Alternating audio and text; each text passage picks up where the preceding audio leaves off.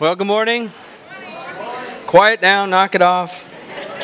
No, I'm just kidding. That's a great sound. I love to hear you guys chatter. And then I like to hear you stop. I don't know about you. I'm a little weary this morning. It was a long day yesterday. I know many of you participated in the color run, and then I saw a lot of you at City Fest yesterday, which was great. And that was a great day, and I, for one, am fatigued. But so I brought snacks for us this morning. I got a loaf of bread down here, but we'll get to that in a minute. Let's just pray, and let's thank the Lord for this time and for the sustenance it is for our spiritual life. So let's thank Him for that. Father, it's good to be in the house of the Lord. It's good to be with your people, our family, our brothers and sisters in Christ. And we recognize this is by your grace and your mercy. None of us was smart enough to figure this out. None of us researched and figured out what you have done.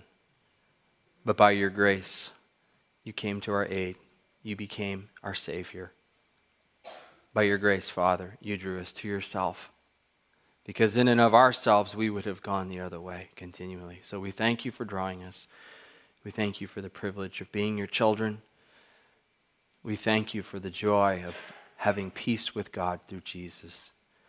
Lord, as we go to your word now, let this be an act of worship where we continually and persistently set you up as the foremost in our minds. This is an act of worship, not an exercise in peripheral learning. But Father, we lay our hearts open to you, and we ask that we would see you for who you are and understand your redemptive plan and understand your love for us in a new and a fresh way. May we see ourselves as your children and come boldly to the Father to learn. Holy Spirit, help us now, we pray in Jesus' name. Amen. If you'd open your Bibles to John chapter 6. We're doing all 72 verses this morning. We don't advertise these things in advance. I just want to make sure you get your money's worth this morning. So, sometimes being a pastor of a larger church, I'll call Bethel a larger church. I'm still getting used to the fact that that's the case, but it is. But sometimes being a pastor of a larger church in a town the size of Fairbanks can cause me to feel like a more visible person than I might like to be. It's always, flattering and nice to be recognized, in Fred Meyer or around town or whatever. But sometimes I can feel a little bit exposed, and I am tempted to just hide, or I wish I could disguise a little better. So I'm thinking of growing my hair out. Get your thoughts on that. It's not going to work, I don't think. Even just last week, I was in the grocery store, and I was going to be watching the kids for the night, and so I decided, I'm going to go to the store and buy snacks, and we're just going to have fun, and we're going to eat bad food together, and that's what we're going to do. It's going to be a part of the fun. So I go, and I've got my basket, I'm walking around, and we're just throwing junk food in the thing. And wouldn't you know it, but I see one of our Bethelites there, someone from the medical profession, no less, giving me the raised eyebrow, looking at my basket, and I wish I could hide. Or for me, if I go into the doctor's office, especially if I've got something maybe a little personal that I don't really, care to have everybody know that I'm at the doctor's office for. And I would like to go into the doctor's office with like a Halloween mask, and not have anybody there know me or greet me by name. I'd like to be completely autonomous, if possible. Or if, you get pulled over by the police officer for speeding. And they ask, aren't you the pastor at Bethel? No, I'm the pastor of Radiant Church. I haven't done that. Not yet anyway. So there's let's say there's about 1,000 people that call Bethel their church home. It's a little bit less than that, but and there's 100,000 people in sort of the region of Fairbanks. So that being the case, statistically, that means that I'm going to be recognized by 1 out of every 100 people that I run into, right? And I'm not always crazy about that. And sometimes that just feels like a little bit more than I'm comfortable with. But imagine, and this is why I bring all of this up, because imagine what it would feel like if half of the people you ran into recognized you. Imagine if it was even worse than that. What if every person that you crossed paths with knew who you were? Imagine that when you show up in a different town, the population of that town swells to 2 or 3 times its normal size because you were there. Imagine if all of the people who saw you were constantly trying to get close to you or get something from you or have some kind of personal encounter with you. How would that feel to have that kind of, I'll call it celebrity status? And this morning we're taking a look at a point in Jesus' ministry where his popularity has greatly increased. And the crowds are coming after him almost like the paparazzi. And that's what I've titled the message this morning, Jesus and the Paparazzi. And what we're going to learn here as we look through John chapter 6 is this, that Jesus is not after crowds of fanatics who just want to get something from him. But that Jesus is after devoted followers who would be willing to give him everything. And that's the flip or the inversion in this chapter that we're going to see from what might be our expectations, that Jesus just wants a huge crowd, and instead he wants devoted followers. And so that's what we're going to look at. So the first point I want to put on the screen here, and then I'll show it to you in the text, is this, that Jesus had attracted a crowd of fans. Look with me in John 6, first 6 verses. Sometime after this, Jesus crossed to the far shore of the Sea of Galilee, that is, the Sea of Tiberias. And a great crowd of people followed him because they saw the signs he had performed by healing the sick. Then Jesus went up on a mountainside and sat down with his disciples. The Jewish Passover festival was near. When Jesus looked up and saw a great crowd coming toward him, he said to Philip, "Where shall we buy food for all these people to eat?" He asked this only to test him, for he already had in mind what he was going to do. All right, so there's crowds coming after Jesus. We see that. One of the reasons the crowds had been coming is specifically stated for us because he had healed all kinds of diseases. And that's understandable, isn't it? I mean, if a man is walking around, he's performing miracles, and he's healing people from diseases and ailments and lifelong struggles that they had, we would want to see that. And so there's a lot of people that are gathering around simply to see the miracles that he's performing. Some just want to see this display of power. Some want to be healed themselves. They want to be the recipients of that. And others saw these miracles and this kind of healing as a specific sign to authenticate his messianic claim.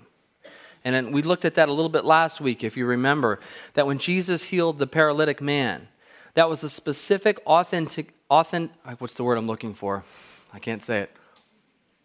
It's not there.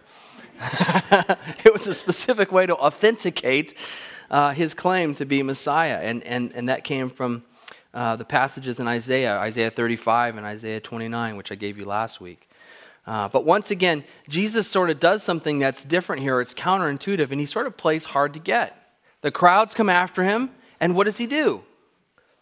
He pushes back. He doesn't accept or receive the applause of sort of a fanatical crowd, but he pushes away, and we're told that he retreats to the mountain. Interesting. So then the passage goes on, and I'm not actually going to read the bulk of this here, verses 7 through 15. It's the occasion of the feeding of the 5,000. I'm just going to reference it, and you can look at it yourself. But that's the second thing. So he's got this crowd of people because he has healed all kinds of sicknesses and the reasons that brought them forward. And then he feeds the 5,000. And what's interesting here, too, is that the Gospel of John doesn't actually tell us the number. Do you see that in your text? It doesn't actually tell us the number of people that were here. The title of that might tell you, but I would remind you that that's not the inspired scripture. Those are just editorial comments. But what we learn here is that there was, if we compare this chapter with the occurrence that's recorded in the Synoptic Gospels, Matthew, Mark, and Luke, we learn actually that there was 5,000 men. not counting women and children. And so very easily, there would be 10 to 15,000 people. And maybe even more than that if some of them are as fruitful as you all have been here at Bethel Church. Can you imagine that? 15,000 people. When we go to Herring Auditorium for Easter, Herring seats about 1,300 when you include the balcony, and we usually have about 1,000 people there. Imagine 15 of those around. And imagine being charged with the task of feeding them all. Randy, I know you try to make a cookie for everybody, but, imagine 15,000. And so that's what's in front of Jesus here. And one of the things that's really interesting to me about this miracle, too, is it's the only miracle in the Scriptures, or the only miracle of Jesus besides the resurrection that's mentioned in all four Gospels. And I think that's significant. I mean, they all comment about it. They all reference it. They all include it in their gospel account. And that really gives a lot of evidence to its historical reliability. And I think it also tells us that there's something significant that happened there, and we should pay attention to it. And we'll get to that more in a little bit later here. So once again, this crowd of people, easily 15,000 people, have seen this incredible miracle. You would think this is the time, right? Jesus, take the applause, take the praise. You've been here to gain a following. You've got it. Run with it, right? And he doesn't. Once again, he pushes back and withdrew to the mountain. Look at verse 14. After the people saw the signs Jesus performed, they began to say, "Surely this is the prophet who is to come into the world." Jesus, knowing that they intended to come and make him king by force, withdrew again to a mountain by himself. And if you're reading this rightly and you're seeing this kind of repetition and these cycles, you kind of are forced to say, what's going on here? And obviously, somehow, the people and Jesus are a little bit at cross purposes. And it's going to show up here in just a second why that's the case. But we're going to see it one more time here. The third thing that we see, kind of having to do with the crowd, is that he walked on the water. Now, most of the crowd didn't actually witness the act of Jesus walking on the water, right? This was pretty private, pretty localized to his disciples in the boat. But from the perspective of the crowd, they are aware that there was some kind of miraculous crossing. Because Jesus, they didn't see him get into the boat, and he was there on the other side. And they specifically asked, how did this occur? How did you get here? And so this act even of getting in the boat and crossing over to the other side of the lake, this seems to be once again another one of those situations where Jesus is trying to push back and get away from the crowd. It's like going up the mountain has not worked, and so now we're going to the other side of the lake. So why is this happening here? Well, I want to show you something first. I want you to see the significance of these miracles. These different miracles that we see, the healing, the feeding, walking on the water, they grab our attention in and of themselves because of the pure demonstration of power, right? If we were there on the scene, they would grab our attention. We would want to look at this. We would want to take this in and observe it. And they certainly grab the attention of the audience of the day. But there's an even greater significance to these miracles in the Jewish minds of those who have observed them. In other words, Jesus isn't just putting on a show, but he is actually recreating miracles from Israel's sacred past. In other words, Jesus is communicating, he's teaching, and he's revealing who he is in light of their expectations. With the feeding of the crowd, that provision of bread for such a large group of people would absolutely have brought to mind in the Hebrew minds, in Israel's mind, manna, right? Manna in the desert that they attributed to Moses. And also the performing of sort of the crossing of the sea here would have reminded them of the crossing of the sea and their escape in the Exodus, right? And so these are specific signs that sort of harken back to miracles of deliverance in Israel's past. Jesus is showing himself to be a new kind of deliverer. He is teaching, he is communicating who he is in light of their need. Not just putting on a show, but showing them what they need. In other words, these are not just abstract demonstrations of power. They're historically significant demonstrations of power. All of these miracles also position Jesus to be a realistic candidate to be the Messiah. And the crowd that sees these things and observes these, they get that. In fact, they were told here at the end of this passage in verse 14, after the people saw the sign Jesus performed, they began to say, "Surely this is the prophet who is to come into the world." And that is a specific citation from Deuteronomy of something that Moses had said, proclaiming that he would come. So here comes the critical question. Why? Why doesn't Jesus just receive the acclaim? Why doesn't he receive the praise of his fans and just kind of ride off into the messianic sunset? I mean, is he going to get more popular than this? Isn't this what he's after? To gain a crowd of people who are fanatical about him? Why didn't he just set up his earthly kingdom right then and there and begin to rule? What's missing here? There is a critical problem, and that is this. Even though they may have believed that Jesus was the Messiah or was the prophet that was to come, they misunderstood Messiah. They didn't have a proper understanding of the role of Messiah and what he was coming to do. In other words, they were looking for an earthly king, only an earthly king. They were looking for one who would deliver them from Roman oppression. They were looking for a political leader. They were looking for one who would fill their bellies in order that they might minimize their labor.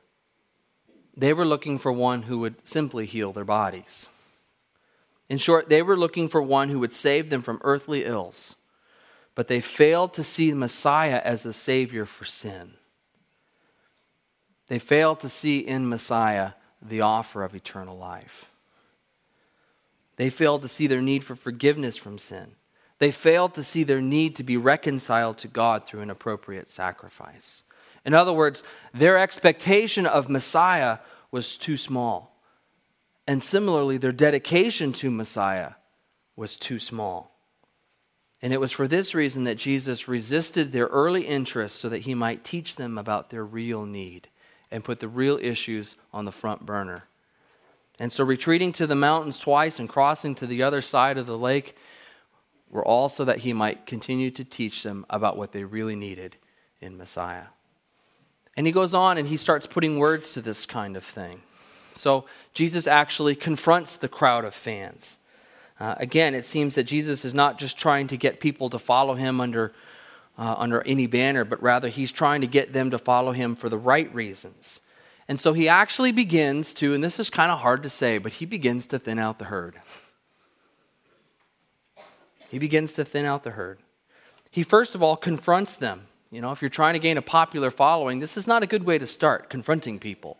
But this is what he does. He confronts their motives specifically. Look at verse 25. When they found him on the other side of the lake, they asked him, "Rabbi, when did you get here?" Jesus answered, "Very truly I tell you, you are looking for me, not because you saw the signs I performed, but because you ate the loaves and you had your fill. You're after me because of what you think you can get from me. You're after me because you just want a free lunch." Now, I think it's easy for us to kind of sit here in 2014 as well-fed individuals in Bethel Church and maybe be critical of sort of their small and erroneous view of Messiah, but I'm going to try to confront you this morning and bring the lessons they learned to bear in our lives. Let me just make a couple of unpopular statements, I guess. Jesus did not come to make our lives a little bit better. Jesus did not come to make peaceful nations on earth. Jesus did not come to bless you with all your earthly wants. Jesus did not come to guarantee that you would have a harmonious family. Jesus did not come to protect you from all harms. Jesus did not come to make you prosperous. I'm going to say that one twice because it's so often abused. Jesus did not come to make you prosperous. And the reality is this, that Jesus will not accept the role of an accessory to an already self-centered life. He will not do that. He is not a religious trinket, and he will not be used to do our bidding. He came to be that which he is. He is the transcendent God of the universe. He is Lord of all. He is the Lamb on whom the wrath of God was laid. He is the only appropriate and sufficient sacrifice for your sin and mine. He is the Son of God, our Savior. He came to rescue us not from the petty difficulties of daily life, but from the crushing guilt of sin. That is what Messiah came to do. And so before he begins to give them the truth about who he is, he's going to continue to root out their false understanding and their false expectation. He's going to confront it, and if it means thinning out the herd, it means thinning out the herd. And so the second thing he does after he's questioned their motives, now he sort of questions their work. Talk about getting to a man's pride here. Verse 27. Do not work for food that spoils, but for food that endures to eternal life, which the Son of Man will give you. For on him God the Father has placed his seal of approval. Then they asked him, what must we do to do the works God requires? Jesus answered, the work of God is this. Ready? Roll up your sleeves. Here we go. Believe in the one he sent. So they asked him, what sign will you do to give that we might see it and believe you? What will you do? Our ancestors ate the manna in the wilderness, as it is written, he gave them bread from heaven to eat. Jesus said to them, very truly I tell you, it is not Moses who has given you the bread from heaven, but it is my Father who gives you the true bread from heaven. For the bread of God is the bread that comes down from heaven and gives life to the world. Sir, they said, always give us this bread. This is like having a conversation with your kids. You know what I mean? Do you know, can I have a snack? We just ate. We just ate. I know, but I'm still hungry. But you didn't even finish what you had, right? This is right after the feeding of the 5,000 where they had what? Leftovers. And they're asking for a sign to authenticate what he's saying here. They say, well, actually Moses, he produced bread in the wilderness. So, maybe you could do something like that. And I don't know how Jesus doesn't just go, did you just see what happened here? What he's doing in this teaching here is he's confronting their preoccupation with the material world.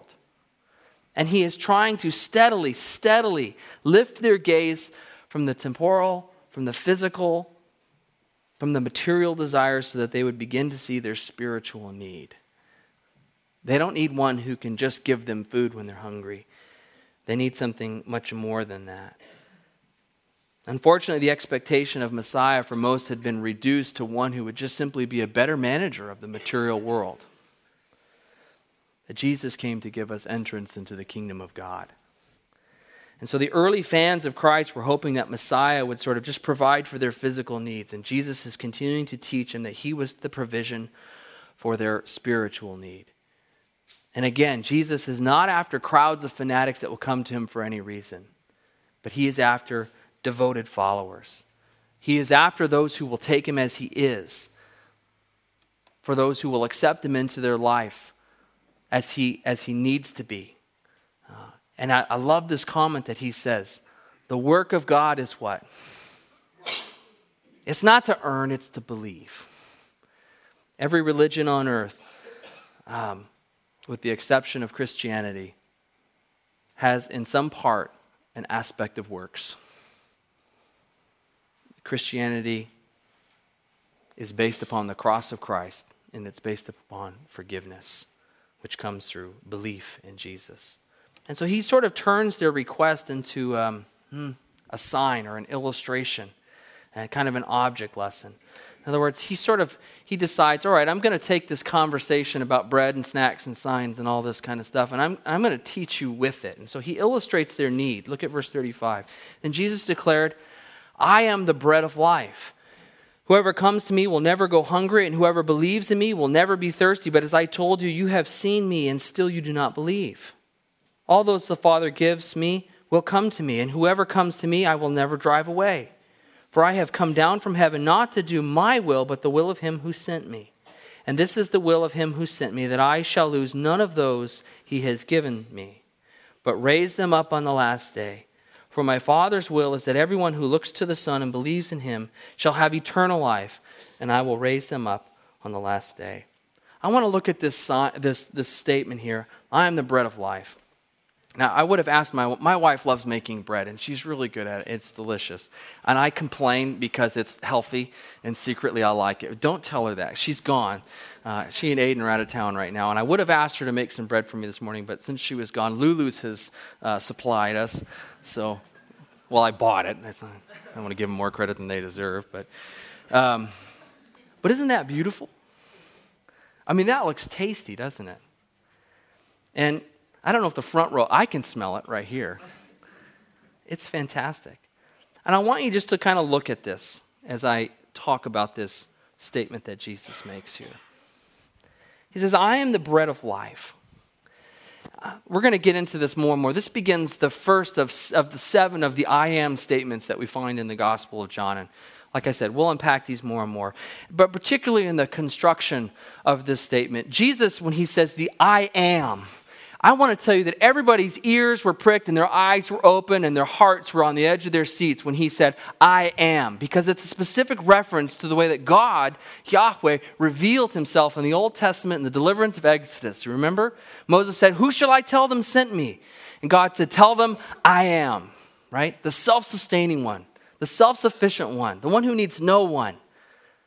That's who you tell them is rescuing them. So when Jesus says, I am, there's a flinch factor here.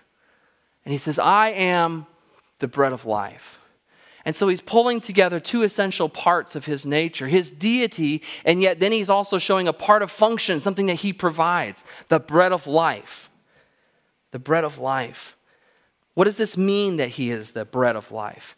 It means that he is the gift of God. That's what they would have understood from the manna being delivered in the wilderness, that he comes from God. And in the I am statement that he is God.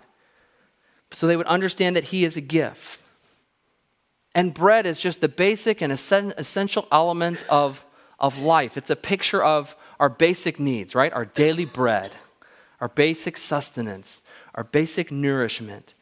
So he is the gift of God, and he is the basic necessity that we all need from him. So that's the second part of it. And the third part, and Jesus talks a lot about this, but he is something that we need to take into ourselves. We have to appropriate him into our life. We have to ingest Jesus, if I can say it that way. This becomes a difficulty for those that are hearing it. Because he says, I'm the bread of life. And he goes on to say, you have to eat my flesh and drink my blood. If you look at the text there, those are some hard words. I suspect that if I began to teach about cannibalism and it's how good it is, you all would have difficulties with that and would be fleeing for the door. Jesus' statements here are not easy. He doesn't bring them down and make them real accessible. He consistently raises the bar and makes people sort of reach for them in a sense. And what we actually see him doing in this, as he illustrates their need, is he presses them to the point of discomfort, and we actually see them grumbling in 2 different ways. First of all, they grumble. It says that they grumble once because he claimed to be the bread from heaven. And the discussion simply becomes, wait a minute, isn't this Joseph and Mary's kid? Isn't this that little boy from Nazareth? You know, I'm not trying to be disrespectful, but that's their thoughts, right? Isn't it? How does he claim to be from heaven? He's from Nazareth, or in Alaska. He's from Nenana. What's so special about this kid? And they also grumble because he said they needed his flesh and his blood, and they don't understand that. And both of these statements sort of interestingly kind of harken back to the grumbling of Israel, right, in the desert. We can sort of hear that echo here. And I think we can see that it is human nature to want and to need and to recognize that we need to be rescued, but then to grumble about the means that the Lord provides. Jesus could never be accused here of bait and switch or soft selling the gospel. He tells them the blunt and the honest truth that he didn't just simply come to make our earthly lives a little bit better, but he came to save us from our sin. He came to be the gift of God, that basic essence of life that we need, such as our daily bread. And he came to be the provision for our sins if we would take him into ourself. And that's what he's teaching with the bread here. And so the conclusion that I sort of come to about all of this is this, that Jesus really wasn't after crowds of fans. If he wanted big crowds of fans, he had it long ago. But he sort of pushed back on that, and he kept teaching, and he kept speaking the truth, and he kept raising the bar. And he shows us in doing that he is after fully devoted followers of him. People who are not trying to get a little something, a little blessing from God, but those who are willing to give them their whole selves to Jesus Christ, to the one whom they need. Look at this in verse 66. It says, "From this time many of his disciples turned back and no longer followed him." And then Jesus turns to his disciples. He asks this question, "You do not want to leave too?" Jesus asked the 12. Simon Peter answered, "Lord, to whom shall we go? You have the words of eternal life." I love that verse. You get the sense, Peter doesn't say, "Well, Jesus, we totally understood what you were talking about. Absolutely got it. This is a very clear statement that you've said." I have the sense that there was a whole lot of unknown and a whole lot of questions for the disciples, and yet Peter makes this bold declaration, "To whom shall we go?" In a sense, there's lots we don't know, but we know enough. You have the words of eternal life. We're going to stick with you, and we're going to figure this out. And Jesus kind of reminds them of a couple of things here. First of all, he reminds them, and I don't have time to unpack all of this, but he reminds them that they had been chosen. No one can come to the Father unless he has enabled them. And he encouraged them throughout this teaching that those who had been called would be kept. Those who had been called would be kept. Now I want to ask a series of questions to kind of bring this to bear in your life too. What is your motivation for coming to Christ? Are you just junkies for the blessings of God? Or are you drawn to him to worship him and for the adoration of the Savior? Are you working for food that spoils? Or are you being nourished with the real food and the substance of the Savior himself? Are you working to earn some kind of place or good status with the Lord? Or are you doing the work that really isn't work to believe? Are you dismissive about the importance of Christ in your life? Or are you regularly and steadily taking Christ into yourself so that increasingly his character and his nature are being formed in you? In other words, the distillation of this passage that Jesus is getting at is this: you need to believe in me. That's the work of God. Not for personal enrichment, but for the salvation of your souls. I'm the gift of heaven. I've not come to accessorize your life. I've come to give you life, life that is really life. I want to challenge you with 3 habits this summer, Bethel. I remember Pastor Paul Holmes, a number of years ago, for those of you who got to sit under his teaching, began a summer with a phrase called summer doctrine. And I loved that phrase. I thought it was great. Just kind of, how do I approach the summer? What am I after? What are my goals? And I think it's such a different season for all of us that it's easy to let go of some things that we need to let go of, but it's easy to let go of some things that we don't need to be letting go of. And so I want to challenge you with a couple of disciplines. The first isn't a discipline or a habit at all. It's simply this: do you believe? Have you done the work of God, which is to believe in the one that he has sent? If not, I want to challenge you to make that decision for Christ. Secondly, the next 3 things that I would give you in terms of habits is to maintain the habit of worship through the summer especially. Maintain the habit of worship. And by that I don't just mean coming here on Sundays, although that's a good thing. There's a lot of great ways to worship the Lord in the summertime. It might be with a fishing pole in your hand. It might be hiking a beautiful ridge. Might be on a four-wheeler chasing some critter.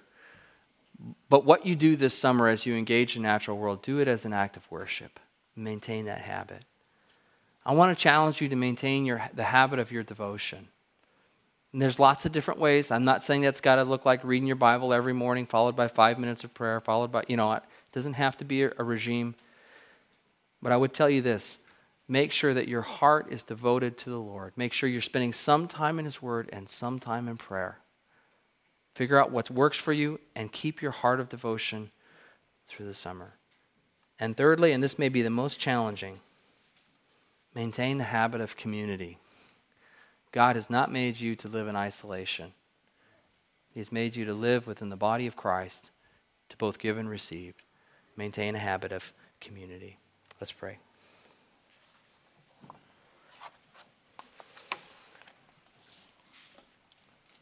Father, we don't want to just be excitable fans on weekends,